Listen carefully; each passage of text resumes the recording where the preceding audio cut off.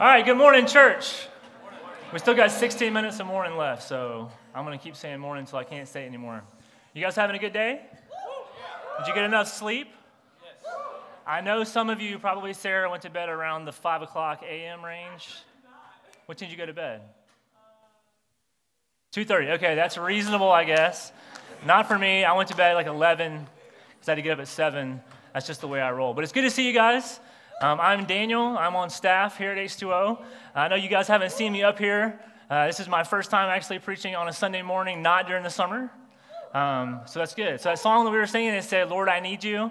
Did that resonate with anybody at all? Hopefully, Abby, it resonated with you. Awesome.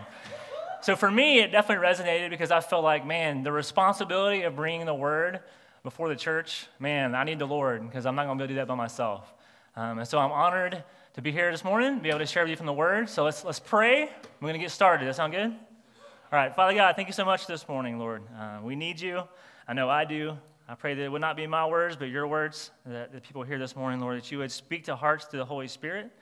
And if there's something you need to do in somebody's life that has nothing to do with the book of Judges and nothing to do with what I say, Lord, that you would do that through your Spirit. In Jesus' name, amen. All right, so last week, Grant kicked off our series. You remember what it's about? Judges. Okay, now see, I like feedback. I do like Deeper Waters normally, and it's a discussion thing, and I like some feedback. So you feel free to answer any questions I ask. Riley, I'm talking to you. You can answer any questions I ask. All right, so what we did last week? Judges, that's right. Okay, so we started a series of Judges, and Grant talked about obedience. And he didn't just talk about like kind of obedience. He talked about complete obedience and how we're called to obey all that God has told us to do. Now, this morning, I've been tasked with talking about unfaithfulness, which kind of has like a negative tone to it, And you may not know this, but we actually plan our whole semester preaching ahead of time, and which is good. Planning is good. Even for those of you who aren't planners, it's a good thing to do sometimes. And so we kind of set aside each week as a certain kind of text from Scripture. So it might be like a chapter from Isaiah.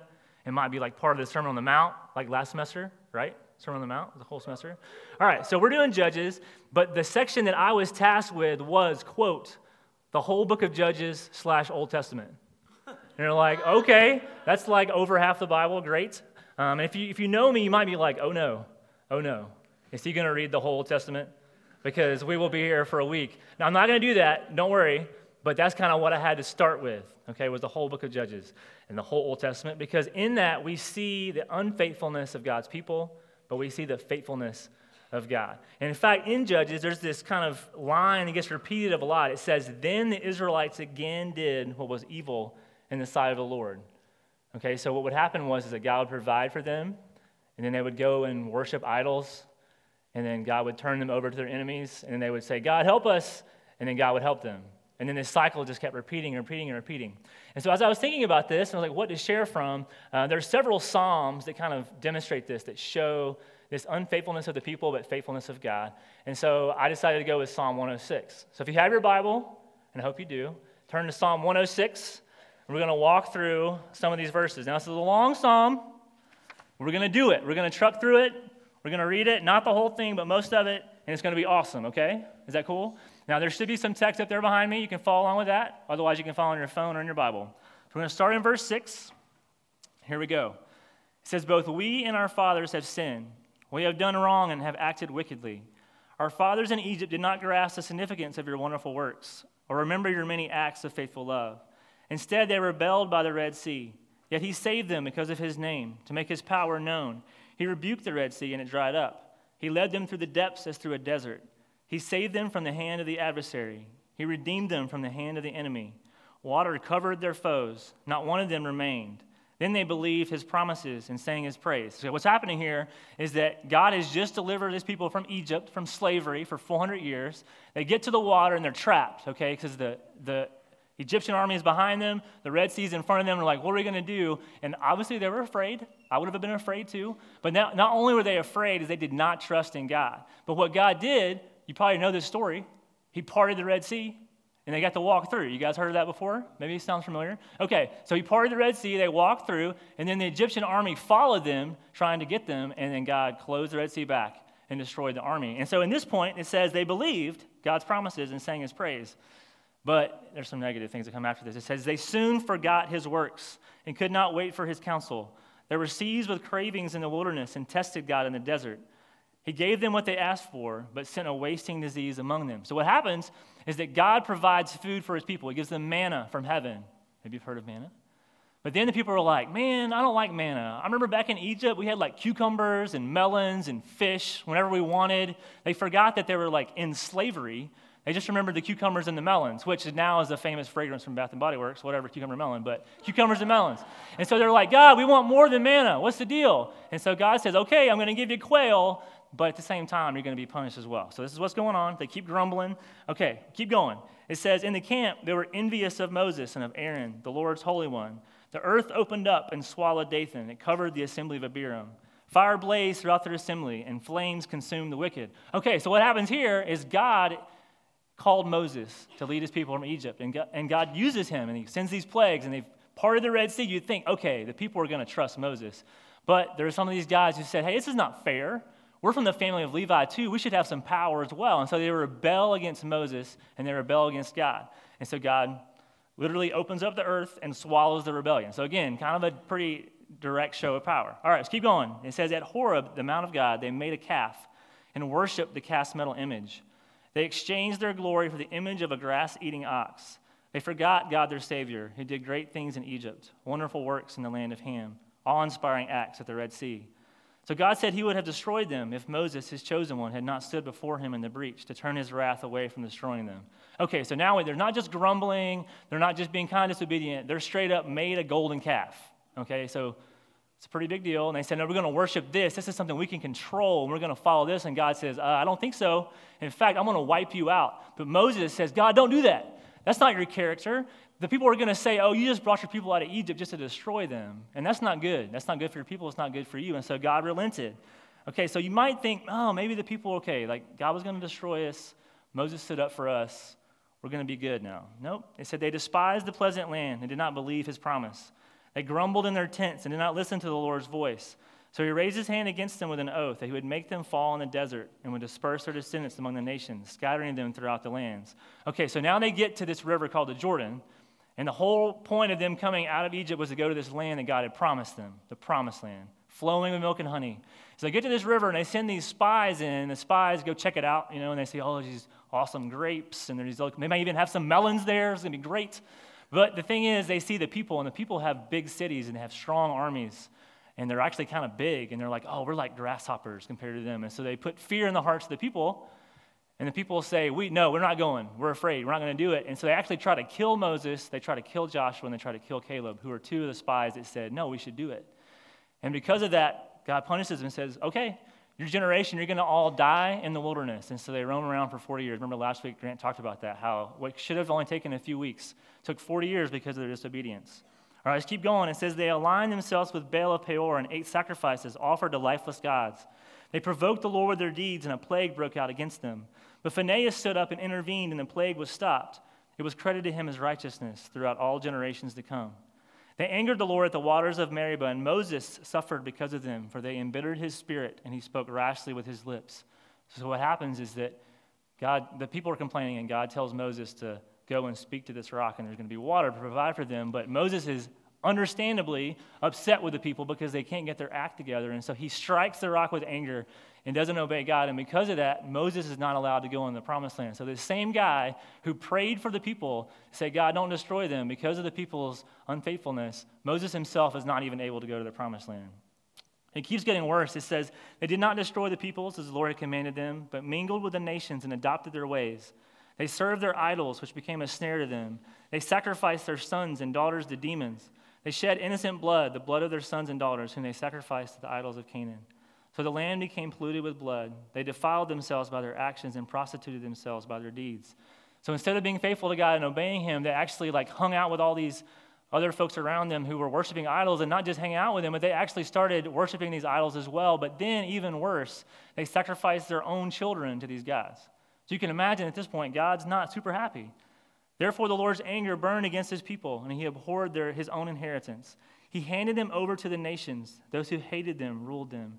Their enemies oppressed them, and they were subdued under their power. And this is what we see in the book of Judges. We see the people continually being turned over to their enemies. The same idols that they were following, the people of Israel, were the idols of these nations who would overpower them. But look at these last 3 verses. It says, he rescued them many times, but they continued to rebel deliberately. They were beaten down by their sin. When he heard their cry, he took note of their distress, remembered his covenant with them, and relented according to the riches of his faithful love. So despite the people's unfaithfulness continually and just getting worse and worse and worse, God continued to be faithful to them. And so he sent these people that we see in Judges like Gideon, Deborah, Ehud, the left-handed guy. That's awesome. I'm left-handed. That's great. Samson. These were imperfect people that God empowered to defeat the enemies that oppress God's children. Now, I don't know about you. Maybe you've heard these stories before. Maybe it's the first time. But when I was a kid, like my mom would tell me about these stories about the judges. And I was like, these people are idiots. Like, what are they doing? Are you serious? Like, you make a golden calf after God, like, parts the Red Sea? Like, if I saw somebody part the Red Sea, I for sure wouldn't be making no idols, no other gods. That's what I think. And maybe you thought the same thing. But the thing is, we do the same thing. Like, God shows himself to us, or at least to me, all the time. And I continually am unfaithful to him. And I forget how he's blessed me. I forget what he's given me. I forget to be thankful. I forget to give him glory. And instead, I complain. And I have a heart of jealousy, I have a heart of anger, whatever that might be. So maybe it'd be easier for you guys if you think about some specific things. So I thought I would kind of tell you 3 areas of my life where I've disobeyed God, pretty obviously. Now, when I was in 8th grade, I did pretty well in school. I had good grades, all that good stuff. But there was this person in one of my classes who, for some reason, I have no clue why. I don't know. Maybe it was because my locker was under hers and she was over me and I had to like lean down to open it and she would just be like over. I have no idea why, but I got angry with her. And like, I don't just mean like once or twice or like maybe for a week. Basically, the whole year of 8th grade, I had anger in my heart towards this girl. And I just kind of developed and developed and developed, and eventually it became hate. Now, I didn't ever do anything about it because I was a pansy, and I wasn't going to do that. But in my heart, I had this hate towards this person. And it obviously affected my relationship with him. I had all my classes with him, and it affected me in that way, but it also affected my ability to communicate to other people, to be friends, to be true friends with other people. And it certainly negatively impacted my view of God. Now, that was before I was a Christian, that I had this kind of anger issue, and for whatever reason, it kind of went away after 8th grade. But something else kind of came up sophomore year. So sophomore year, I started looking at pornography. Now, this is before I became a Christian, but it kind of got a seed in my life. Now, at that point in time, I wasn't like concerned about it. It wasn't like a big deal to me. But at the same time, I still was like not super excited about it. Like, I didn't want my parents to know. I didn't want my friends to know. It was a private thing in my heart, but it still was true. Okay, so that started when I was a sophomore, and then when I was summer before senior year of high school is when I became a Christian, started following the Lord. But I still had this thing in my life, and I continued to do it. And even initially, still not something that was like that concerning to me, but it was still something that was there and impacted the way I thought and the things that I did. And again, I had this shame. But then as I grew in my faith, I realized, okay, this is not good. Obviously, I need to stop this. But at that point, it was already there, and I couldn't just like push it away and it'd be gone immediately. And so over the course of 9 years, so I started when I was 15, up until when I was 24, this was something that I just struggled with. It had a hole in my life, and I knew that God had forgiven me for that because I was his child, but at the same time, I couldn't like stop completely. And there were times when it was like really, really there, and then sometimes it wasn't really there that much, but it was still always there. And there was this shame and guilt that directly impacted my relationship with God, for sure. It also impacted the way I viewed women. It was not good about that at all. They became this object instead of someone who to care about and be kind towards. Now, thankfully, when I was 24, there were several things that happened. Primarily, honestly, it was just a matter of like being consistent in God's word was the main thing. But that God used some things to kind of conquer that in my life. Praise God for that. But still, like that was a cycle of unfaithfulness in my life that didn't just go away because I became a Christian. Now, there's something else that's been more recent, because I'm not 24 anymore. I may look 24, but I'm not. So there's still things in my life that I struggle with. And the thing that I think is most prominent right now is the idea of trusting God. And maybe that resonates a little bit more with you. Okay, man, like, I have a hard time trusting God. Like, okay, I'm studying engineering, and it's like, okay, but I'm not really digging my co-op, and I don't know if I should stick with that. Hey, that was me in college. I started off in engineering and wasn't sure, like, man, how do I trust God with maybe keeping this or not keeping this, changing my major. Maybe you're about to graduate and you're like, oh my gosh, I got to get a job. I can't find a job. What's the deal with the jobs? But man, there's an aspect of trusting God. Now, I don't mean don't look for a job, don't interview, just sit in your house and, drink a soda and hope the job's coming. But there's this aspect of trusting God. And for me, that's something that's always been a struggle. And for me, even becoming a Christian, that was true. Like, I wanted to control everything in my life. But what had to happen was I had to trust God with my life. I had to give that over to Him. And even recently, this year, things will happen, something seemingly small, like maybe I hit a deer over break, which I did do, by the way. I hit a deer. And so I had to get my car fixed, but they're like, hey, we can't get it fixed till January 3rd. And I'm like, I've got to be back in Cincinnati by January 3rd because I got to fly to California. What am I going to do? And so I just overcome with worry and like stress, which is like, okay, it's understandable that I want to get back, but I can just trust God with that. And if you know what? If it gets fixed, great. If it doesn't, it's okay. I'll get to spend less money because I'm not going to California and I won't spend money. Okay, so there's this thing that's been consistent is that, man, I really struggle with trusting God. Even with this sermon this morning, like it's hard to like trust, like, you know what? It's going to be fine. If somebody falls asleep, it's okay. It's not a big deal. I don't want that to happen, but I need to trust God through that. And the thing is, my unfaithfulness is actually much worse than the Israelites. Now, granted, I haven't worshiped any golden calves. I don't have any children and sacrifices to demons, okay? I don't have that. And so it seems like, well, that's actually not that bad. It's not as bad. But the thing is, they had these imperfect people that were their leaders. I have someone who's not imperfect. I have Jesus. Jesus Christ died on the cross for me, God's Son, perfect. He died for me, and I'm His child, yet I still am unfaithful to Him. So in many ways, that's worse because I have the Holy Spirit living in me. Now, for some of you guys, maybe you're in a spot where you feel like, man, I'm really unfaithful right now. But some of you might be like, man, I'm being pretty faithful. Like, I feel like I'm following God. I feel like I'm reading my Bible. I'm going to church. I'm serving. I'm doing well in school. But life is still hard. Life still kind of sucks sometimes. Well, that can also be the case. And so what we're going to do is, I know that psalm we looked at was kind of a big, broad picture. We're going to look at a smaller picture, a picture of a family that we see in the Bible, and kind of look how their lives may relate to some of these feelings of, man, I'm being faithful, but life is not always easy. So you guys heard of Abraham? Does it sound familiar? Okay, he's in the book of Genesis. Fun fact, Genesis, first thing I think of, creation. Creation's only like 3% of Genesis. Abraham's like 21% of Genesis. And this guy we're going to talk about this morning is 30% of Genesis. Now, I'm not going to read it, okay? But we're going to talk about it. Now, Abraham was a cool guy. He was great. He was very faithful, but he still struggled with something, and that was lying. There was 2 different times, very important things that he lied that could have directly impacted God's plan for humanity, but God was faithful and protected him. Now, his son was named what? Abraham's son was? Isaac, also Ishmael. That's true, Justin. You're on it. You're on it. But Isaac's what I'm talking about. Isaac, also faithful, but he also struggled with lying. He lied in a very similar situation to Abraham. Now, Isaac had 2 sons. Justin, who were they? Jacob and Esau, okay? So Jacob is who we're going to kind of focus in a little bit on. And Jacob was actually known, like his reputation was that of a deceiver, okay? So grandfather lied, father lied. Jacob was just like full-on deceiver. Like he tricked his brother, he tricked his dad, he tricked his father-in-law, he tricked everybody, okay? Now here's Jacob. He kind of went off on his own. He ended up meeting this girl, and her name was Rachel. And he's like, she's kind of cute. And so Rachel's dad said, well, you can marry her, but you got to work for 7 years. Okay, so he works for 7 years, and then he gets to marry Rachel. But the thing is, his father-in-law tricked him and instead gave him his older daughter, Leah, to marry. Now, as you can probably imagine, Jacob not super pumped about that I just married the wrong woman. And so he said, okay, well, I'll tell you what, I'll work 7 more years if you let me marry Rachel now. And so he does. So here's the beginning of an issue. Jacob has 2 wives. Don't do that. If you take away something, don't do that. Don't have 2 wives. So he has 2 wives. And there's some conflict there because Jacob fell in love with Rachel, not Leah. And so guess who his favorite is? Rachel. Rachel's his favorite, okay? So there's some jealousy going on because Leah's like, hey, I'm here too, and I want you to love me, which is right because this is her husband. But Jacob loves Rachel more. But this is the thing. God blesses Leah with children. She gives Jacob some sons. And so now Rachel's jealous of Leah because Leah has sons. So she got some problems. Well, long story short, eventually Rachel has a son. And you know what her son's name was?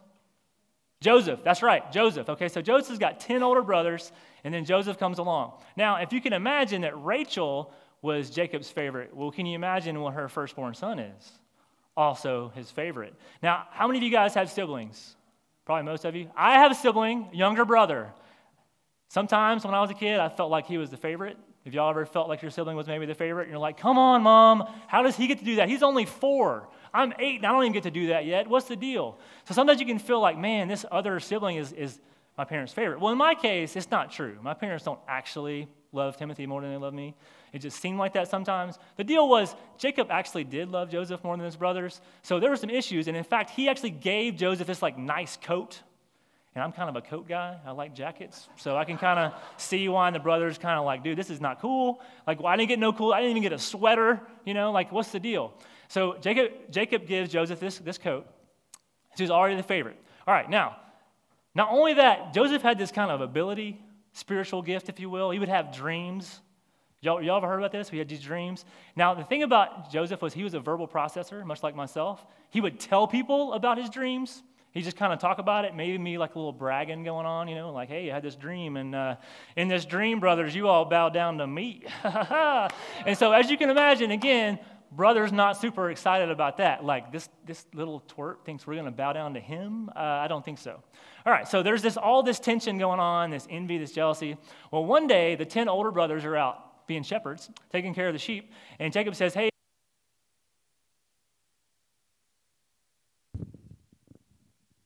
I'm not going to have as much freedom of motion, but other than that, we'll be fine. All right, so where were we at? Oh, yeah, guys out keeping the sheep. Joseph is going to go check on them. All right, so he comes out to them, and as they see him coming, they're like, hey, this is our chance. Let's take this guy and kill him because he's daddy's favorite, and we're tired of it. And so now one of them says, hey, let's not kill him. Let's just throw him into a well. And so they throw him into a well, and then these slave traders come by. And they're like, hey, Judah says, let's sell him to the slave traders. Then we don't have to kill him, and then he's still out of our hands. And they're like, hey, that's a great idea. So they sell Joseph to the slave. Now, I'm guessing none of you have ever sold any of those favored brothers or sisters as slaves. I'm hoping.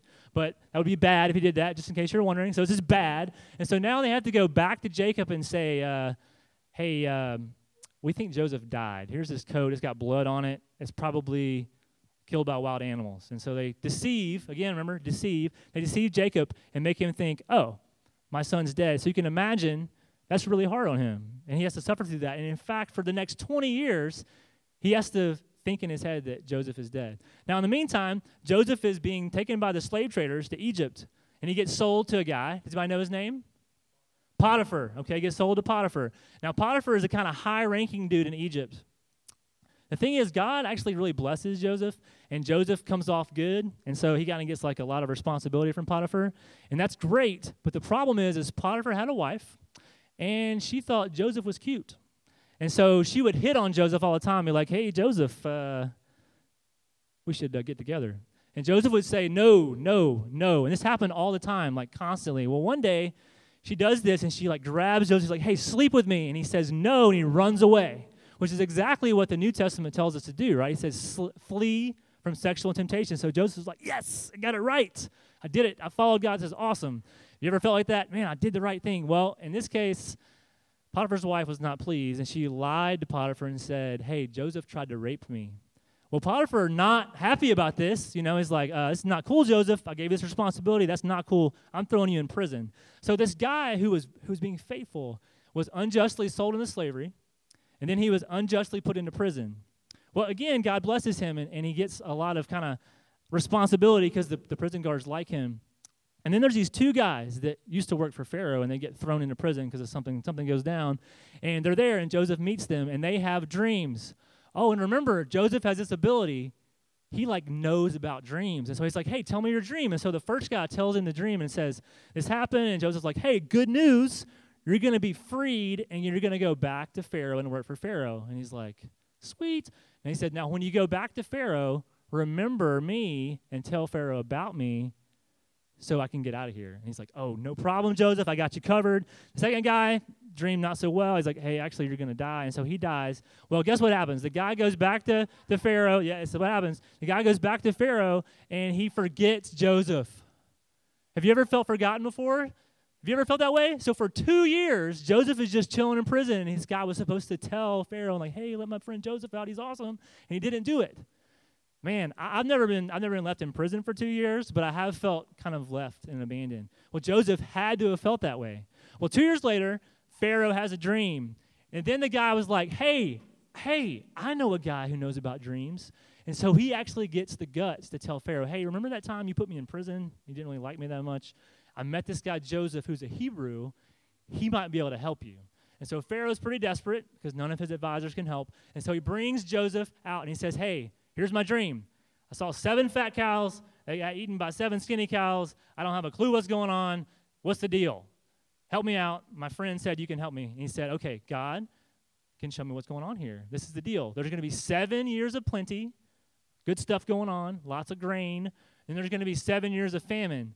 And what happened when the skinny cows ate the fat cows is the 7 years of famine are going to overwhelm the plenty. That's how bad it's going to be. And this is what you should do. You should find a smart guy. You should put him in charge and store up a bunch of grain so you can save the people. And Pharaoh said, that's a good idea. You should do that. And so he puts Joseph over like the whole country of Egypt. And you're like, wow, now I see. Joseph went through all this crap so he could like be here in this place and God's going to, it's going to be awesome. All right, so that's what we see. So there's these 7 years of plenty, and then the famine hits. Life ain't so grand, but guess what? Joseph got grain stored up, so everybody starts coming to him to get food. And this makes Egypt very wealthy, by the way, which helps them for the long term, so not a bad deal for Pharaoh. And so at one point, Jacob's like, hey, we ain't got no food.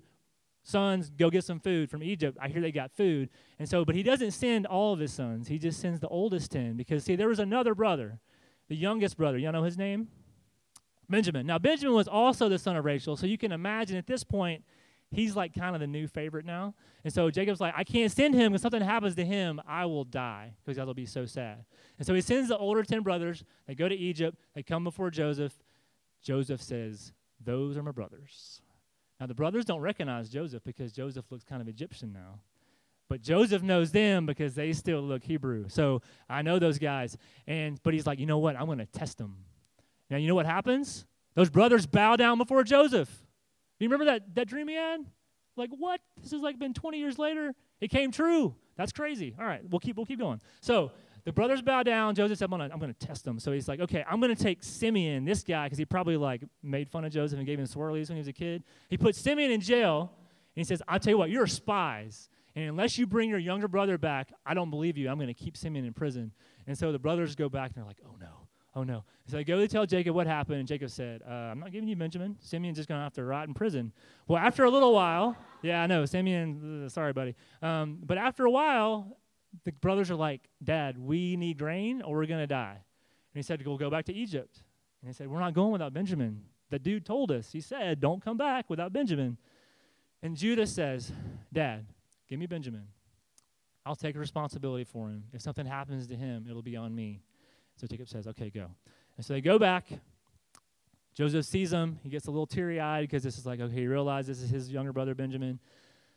Pulls himself together, feeds him, releases Simeon, sends him back. But he decides to test him one more time. He puts his golden cup in the top of Benjamin's sack.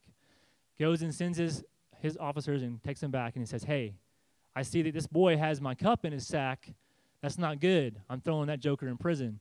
And Judah says, don't do this. Don't do this. I don't know what happened with the cup, but if you take him, our father will die. He'll be so sad because, you see, Benjamin's older brother, Joseph, he's dead. And that's all that our father has from his wife, Rachel. And at this point, Joseph, he's like, okay. He's like so overcome. The word verklempt might be the right word. He's so overcome, he just starts weeping. And these brothers are like, what's dude doing? Why is he crying? I guess he's sad for our dad. I don't really know what's the deal. And Joseph says, guys, it's me, Joseph. And they're like, what?